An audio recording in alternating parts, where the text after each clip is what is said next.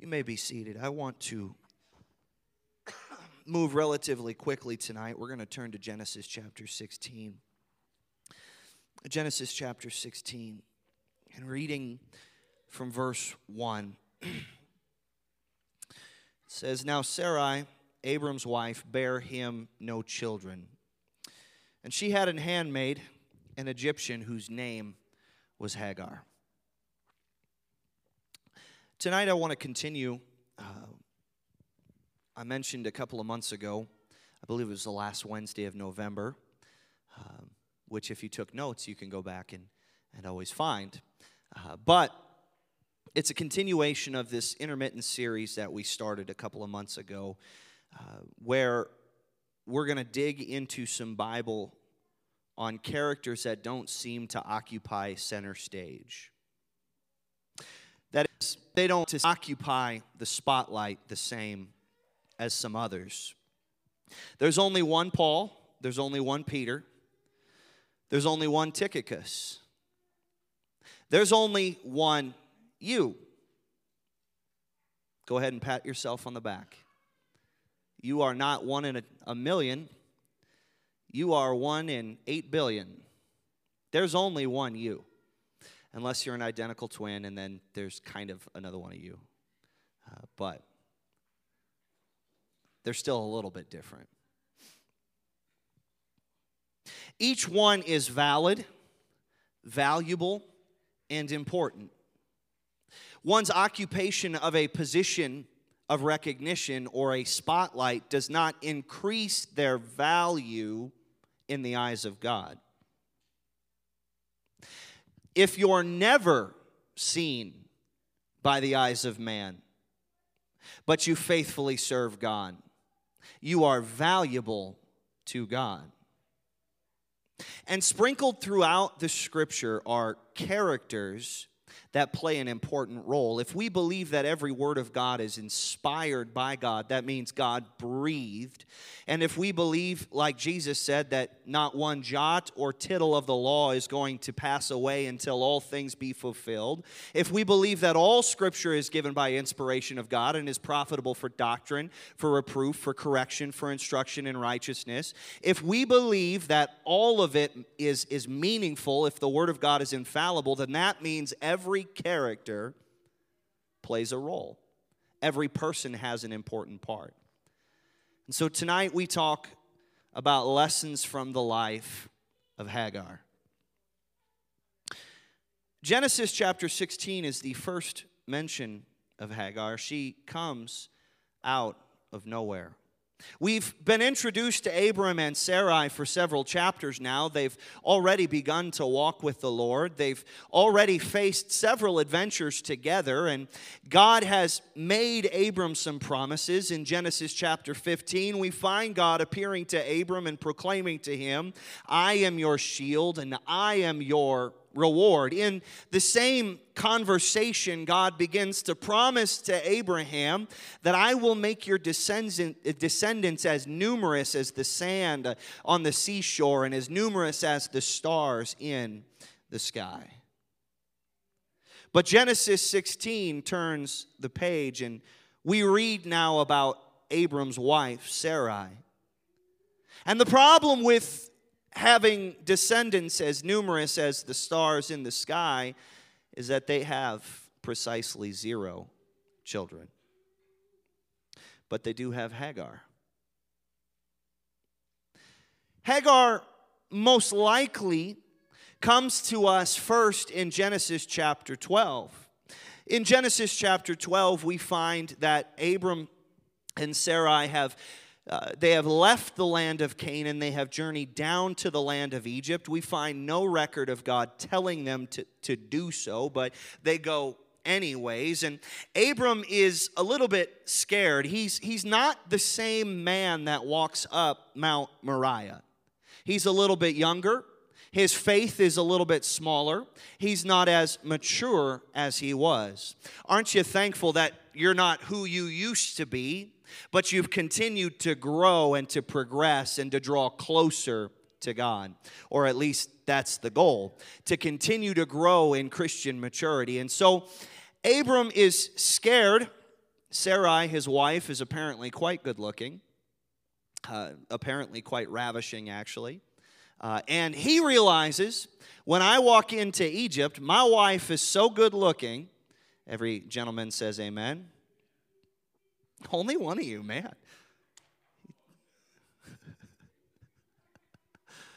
She's so good looking that everybody is going to try to claim her. And so they work up a scheme and they say, hey, when we get to Egypt, I just want you to tell everybody you're my sister. Now, this is half true, but it's entirely a lie. Because telling somebody something with the intent to deceive is a lie. It doesn't matter if there's an element of truth in it. If you're deceiving, it's a lie. And so Pharaoh takes a look at Sarah and says, my. And so he claims her to be his wife, thinking she is unwed. And the Bible says in Genesis chapter 12 and verse 6, he entreated Abram well for her sake. And he had sheep and oxen and he-asses and men servants and maidservants and she-asses and camels. The Pharaoh is so infatuated, he gives quite a dowry for Sarai. So here's Abram sitting in his tent, surrounded by wealth, while his wife is in the harem of Pharaoh. Now that's a whole different sermon, and we could talk at length about how God steps in and defends his man who's in the middle of lying. God's grace steps in and speaks to Pharaoh and defends Abram and Sarah while they're in the middle of misleading somebody else. But it's quite possible that this is where Hagar enters into the picture. You see, it's important that we never assume we've made it out. It looks like Abram and Sarah make it out of Egypt with not a single punishment for their crime, for their sin. But this is where they most likely pick up this maidservant Hagar. And Abram's sin of lying to Pharaoh about Sarai quite possibly planted the seeds for the pain and the heartache of later chapters. Be not deceived. God is not mocked. For whatsoever a man soweth, that will he also reap. You see, it doesn't matter how well you think you've covered your tracks. Repentance is still the only option. You got to bring it out to the Lord. You got to make it right. You got to confess, and you've got to turn away from it. And so they have this handmaid Hagar, and they have this promise from God. And Sarah one day, as she's eating her basic 4 cereal with goat's milk, a light bulb goes off in her head. And she says, I've got it. She says, God has restrained me from bearing children. I pray, go in unto my maid. It may be that I may obtain children by her. And Abram, not surprisingly, hearkens to the voice of Sarai. And Sarai, Abram's wife, took Hagar, her maid, the Egyptian, after Abram had dwelt 10 years in the land of Canaan, and gave her to her husband Abram to be his wife. What an incredible story. Is there anybody that's not heard this before? All right. So we've heard the story of Abram and Sarai and Hagar. We see Abram and Sarai attempting to force the promise of God to occur. Instead of standing in faith, they lean to the arm of the flesh. Now, it makes sense. It was also common practice in their culture and in their day. It made logical sense, but it did not align with the Word of God. You have to wonder a little bit, is Sarah, is she hoping the problem is Abe and not her? Boy, wouldn't it be really convenient if he marries Hagar and still no children? That'd be really nice. Instead of her bearing the shame of this, now it's actually somebody else's fault. It's somebody else's problem. You see, it's a lot easier to handle disappointment when you can point to another person and say it's their fault instead of having to deal with yourself. Instead of recognizing that the issue is me, I can say the issue is thee. It's your fault. It's your problem. I'm not the issue here. If you have to connive a way to make the promise of God happen, that's a surefire sign you're out of faith and walking in flesh. If you start scheming about how the prophecy is going to come to pass, that's flesh. That's not faith. And so Abram goes in unto Hagar, and she conceives. And when she saw that she had conceived, her mistress was despised in her eyes. Now these verses all blow my mind, but this one really gets me. And Sarai said unto Abram, my wrong be upon thee. I have given my maid into thy bosom. And when she saw that she had conceived, I was despised in her eyes. The Lord judge between me and thee. Now, this is obviously all before, like Paul references, Sarah calls Abraham Lord. All right? Everything is not good in the tent. All is not well. If there were a couch, Abram would be sleeping on it. All right? There is a fight going on because Abram and Sarah have stepped outside of the design of God. When you try to walk outside of God's design, God's plan, and God's will, there is going to be chaos that stirs in your life. Stuff is going to begin to crop up, and conflict is going to begin to brew. God's design has always been one man, one woman. One man, one woman together. Jacob tries what his grandfather tried 2 generations later. In a marriage to sisters, which is already mind-blowing, each of them brings their handmaiden into it, and now Jacob is caught between 4 women. It's a disastrous mess. But if you read Genesis 16:5 in the New Living Translation, listen to Sarah. This is all your fault. What? That's the start of every successful married couple's conversation. This is all your fault. You see, there's a maturing process for Sarah, too. We focus a lot on Abraham, but there's a process for Sarah here, too. This is all your fault. I put my servant into your arms. And now she's pregnant and she treats me with contempt. The Lord will show who's wrong, you or me. I have a quick answer. You're both wrong. You're wrong for giving another woman to your husband, and he's wrong for accepting the offer of another woman.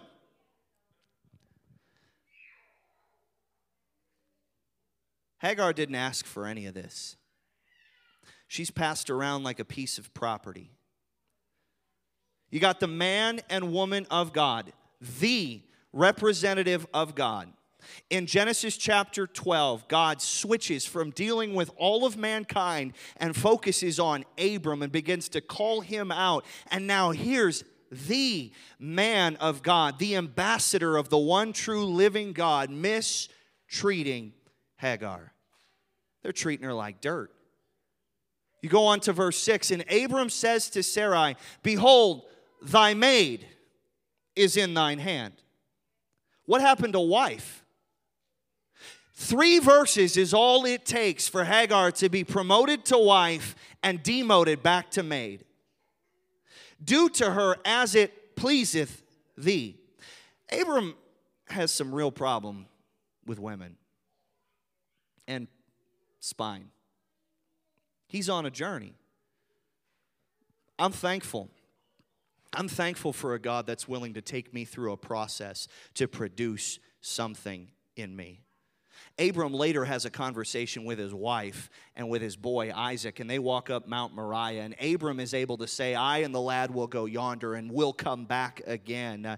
But at this point in his life, he's got no backbone. He's got no spine. He's got small faith. And so he says, look, here's not my wife. Here's your maid back. Have your maid back. I've done what I wanted. There's a problem. Have your maid back. Do whatever you want with her. And so Sarah deals harshly with her, and no surprise, Hagar flees from her face. Mistreated and abused, she does what so many do. She runs. Sin has brought great pain to her life.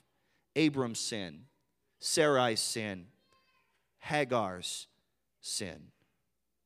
And so she flees into the wilderness. She runs from her problem. She flees hoping that just maybe I can make it out. I can find a better circumstance somewhere else.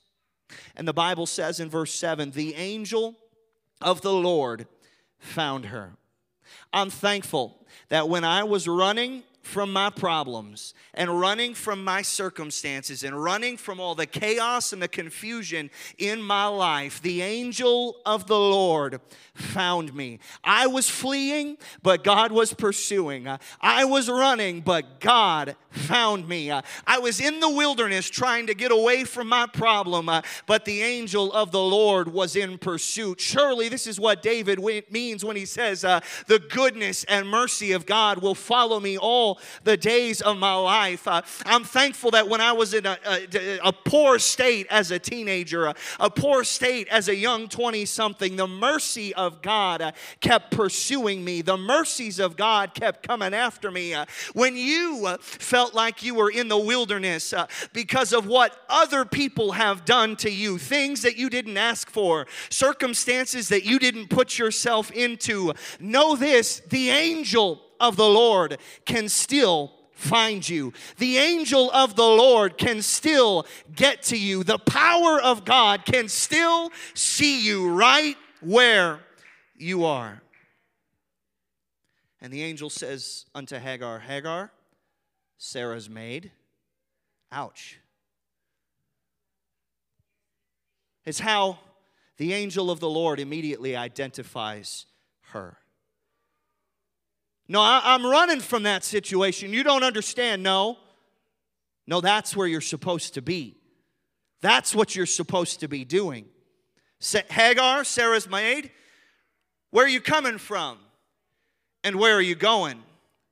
And Hagar says, I'm fleeing from the face of my mistress, Sarah. She said where she was coming from, but like so many that are fleeing from a trauma in their past or fleeing from a painful circumstance, they have no idea where they're going, but the grace of God still found them. And the angel of the Lord says to her, return to thy mistress and submit thyself under her hands. Return and submit. Wow.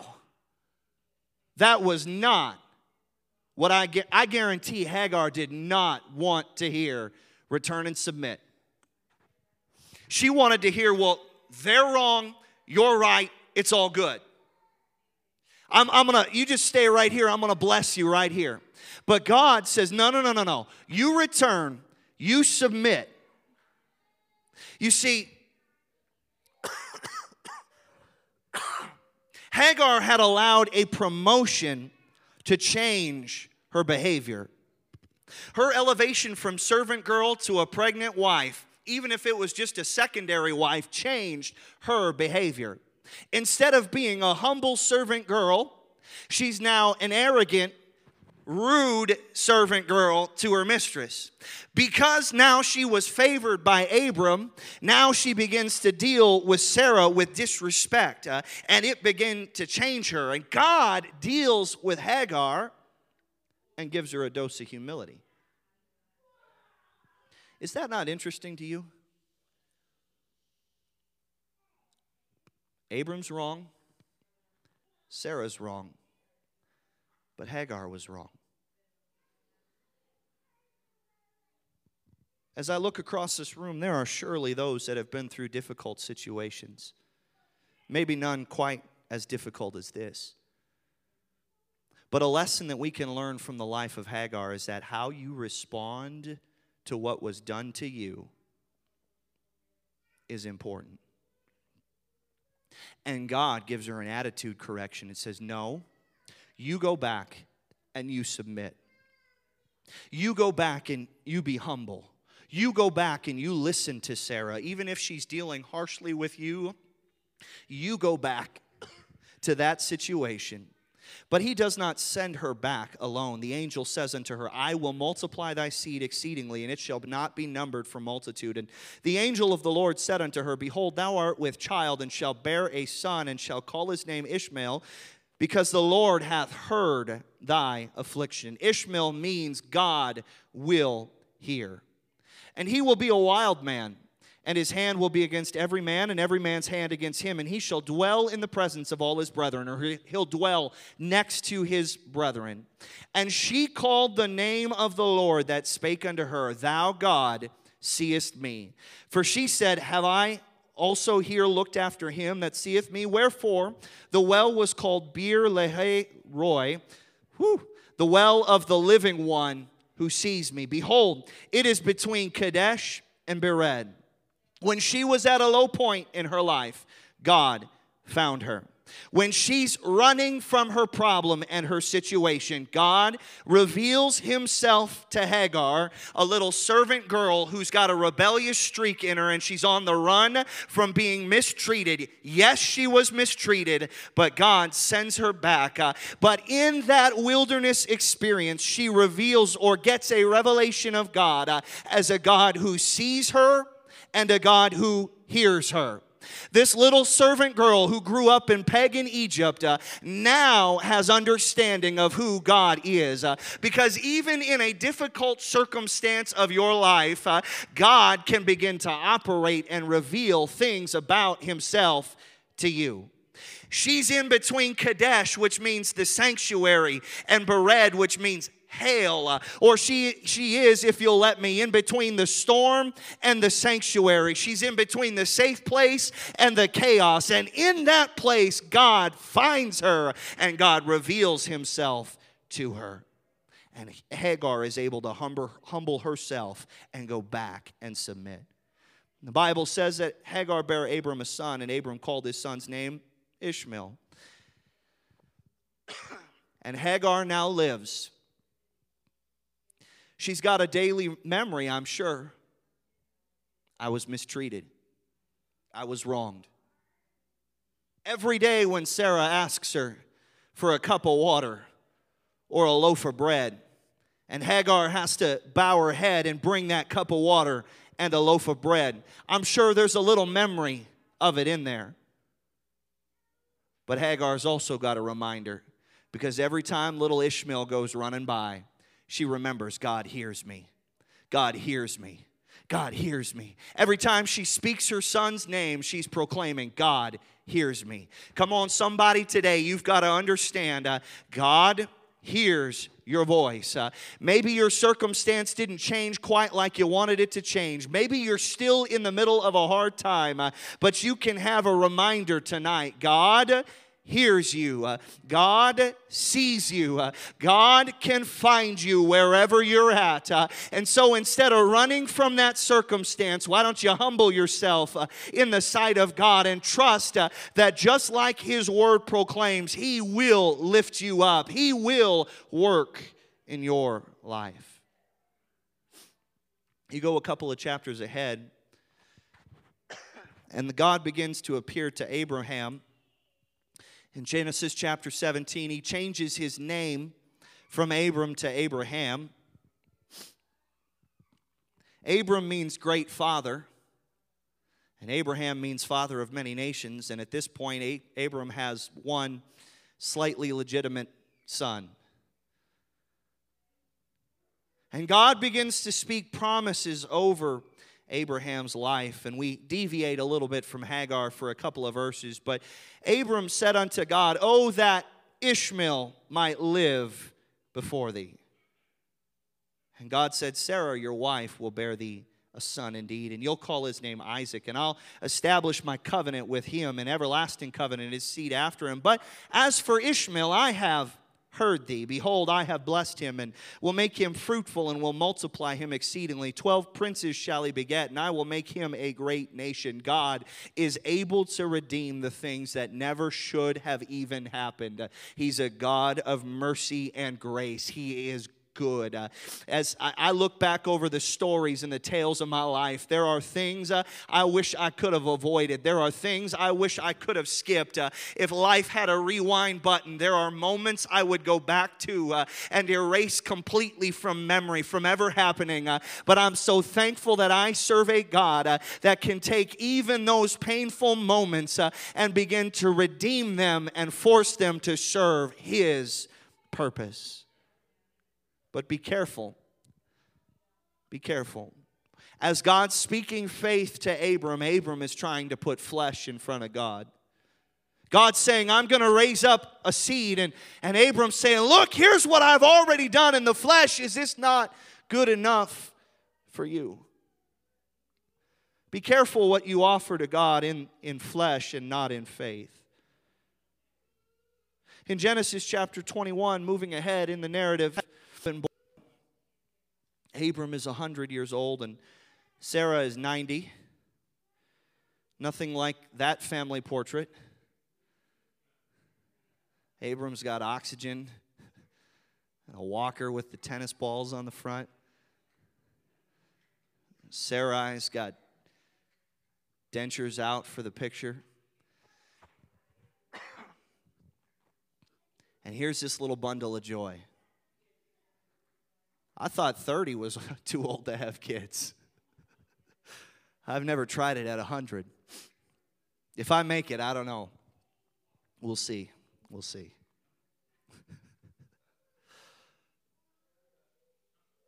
And they're having a celebration for little Isaac. And Sarah sees the son of Hagar, the Egyptian, which she had borne unto Abraham, mocking. And she said unto Abraham, cast out this bondwoman and her son, for the son of this bondwoman shall not be heir with my son, even with Isaac. The mistakes of the past seem to mock the promise of the future. But I'm thankful for an omniscient God who chooses to forget. There's nobody under the sound of my voice that's perfect in this room. And if you'll be humble enough to admit it in the sight of God, there are things in your life that when you think about them, mistakes that you've made, that when you think about them, that reaction rises up in you, that shame rises up in you. But we serve a God. We serve a God who, though He knows all, though He sees all, though He understands all, willingly forgets. He puts it under His blood. He covers it with His blood. Those things that you've done that you're ashamed of, when you repent and you go down in the waters of baptism, it doesn't matter how messed up the story was. If you'll turn from it, you'll confess to Him, and you'll begin to walk towards Jesus. The God who knows all will take your sin as far as the east is from the west, and He'll remove it from you, and He will choose to forget. He will choose to forget. And the thing is grievous in Abraham's sight. Because although Sarah might not have been fond of Ishmael, Abraham was. That was his boy. So now, the pain continues for Abram. And God says to him, don't let it be grievous in your sight because of the lad and because of the bondwoman. And all that Sarah has said to thee, hearken unto her voice. For in Isaac shall thy seed be called. Sarah and Abraham have grown immensely from chapter 16. Abram had gotten into trouble before listening to his wife, but now God tells him to hearken. Gentlemen, you would probably do well in listening to the counsel of your wife every so often. I thought for sure there'd be an amen from the ladies' portion. God tells him, listen to your wife, especially if your wife is a woman of prayer, a woman who's serving God, who's following after Him. When she begins to speak in your life, that should be an opinion that is heard and valued and taken, not for granted, but taken and considered. And so God tells him, look, the son to the bondwoman I will make a nation because he is thy seed. And so Abram, in obedience to God, he gets up early in the morning. He takes bread, he takes a bottle of water. He gives it unto Hagar, putting it on her shoulder. I imagine there's some tears. I don't know how there wouldn't be. Ishmael's about 13 years old at this point, maybe a little bit older. I'm sorry, he's probably about 16 years old, assuming Isaac is about 3 to 5. Ishmael's probably about 16 years old. And so Abram puts a bottle of water on Hagar and on her child, and he sends her away. And she departs and wanders in the wilderness. The first time she's running, the next time she's cast out. The whole situation stirs something inside of me. Sin has this way of infiltrating and destroying everything that could be beautiful and pure. This situation that never should have happened, this thing that never should have come to pass, is now it's ripping the heart out of multiple people. And so here they are wandering in the wilderness. No sense of direction, no sense of purpose. Unwanted, cast out, forgotten. And the water was spent in the bottle, and she throws the child under one of the shrubs, and she goes and sits down over against her child. Put yourself in Hagar's shoes for a moment. Mom's holding a kid in this place. You're out of water, you're in the wilderness, and you don't want to watch your boy die. And so she puts him under a shrub, and she goes a good way off. The Bible says, as it were a bow shot. And she said, I can't bear to watch what's going to happen next. And she sits over against him and lifts up her voice and weeps. But Hagar was forgetting the promises that God had given unto her.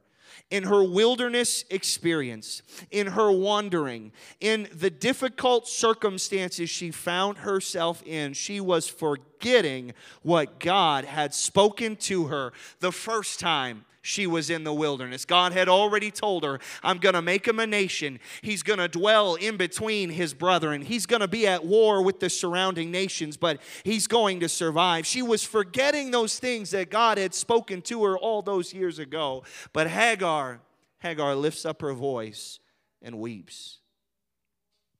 And the Bible says in verse 17 of Genesis 21, and God heard the voice of the lad. I'm so thankful for a God that hears me. There it is again, just a couple chapters later, a God that hears me. He's not so distant, he's not so far off in heaven that he can't hear my voice when I begin to call. And so the angel of God calls to Hagar out of heaven and said unto her, what aileth thee, Hagar?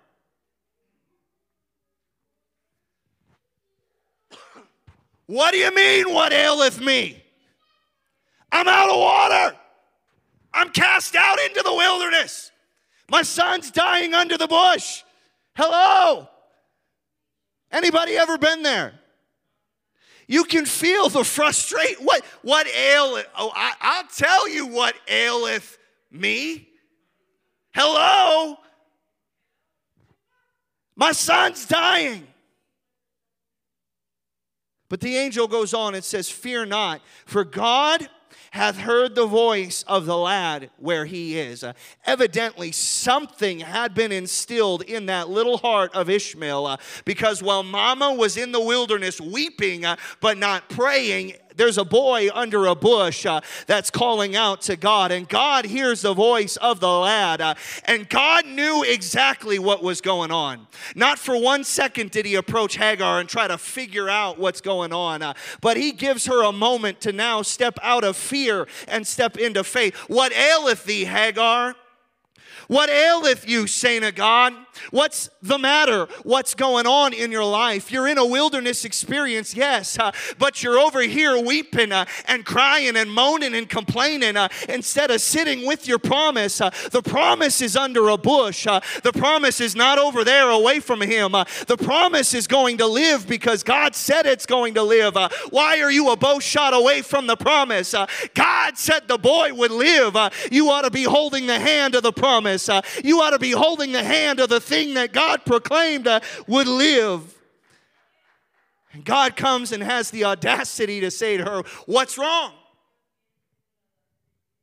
Because God, who knows all, has always wanted you to voice your problems to him in faith. God does not want you to cry in your Cheerios tomorrow morning because you're in the wilderness and everything's going wrong. God wants you to lift your voice to him in faith and say, Lord, this is where I'm at. But I remember a wilderness experience in days past where I got a revelation of the God who hears me and the God who sees me. And so, Lord, I know that you see me right now, even though I'm in an uncomfortable spot. God wants his people to voice to him. You see it in Genesis chapter 3. Adam, Eve, hiding from God. They've made themselves aprons of fig leaves, and God comes down to the garden in the cool of the day and says, where are you? God knows where they're at. He knows what they've done. He knows everything. But he gives man a chance to approach him. Oh, I wish I could instill it down in somebody's heart tonight. The next time you're in a wilderness experience and you're going through it, instead of just sitting down in the mully grubs and moaning and complaining about the things that were done to you, you've been cast out, you've been despised, you've been rejected. How about instead of letting the next generation do all the crying unto God, you just grab a hold of the promise and you start crying to God? How about you start operating in faith? How about you start saying, Lord, you heard me before, you'll hear me again. You saw me before, you see me now. So this is where I'm at. And the angel says unto her, arise, lift up the lad, and hold him in thine hand, for I will make him a great nation. And God opened her eyes, and she saw a well of water. Just a little talk with Jesus brought an understanding to her that was right there for her all along. Can I tell you, the resolution to your circumstance is a lot closer to you than you might think it is right now. But you got to stop complaining and you got to start praying and saying, Lord, I don't see. Would you help me to see? All God had to do was open her eyes to a well that was already there. It was already in eyeshot, but her vision was so small and it was so narrow, and her faith had been shrunk down by her circumstance. But a little talk with the Lord opened her eyes. A little conversation with the God who hears and the God who sees brought understanding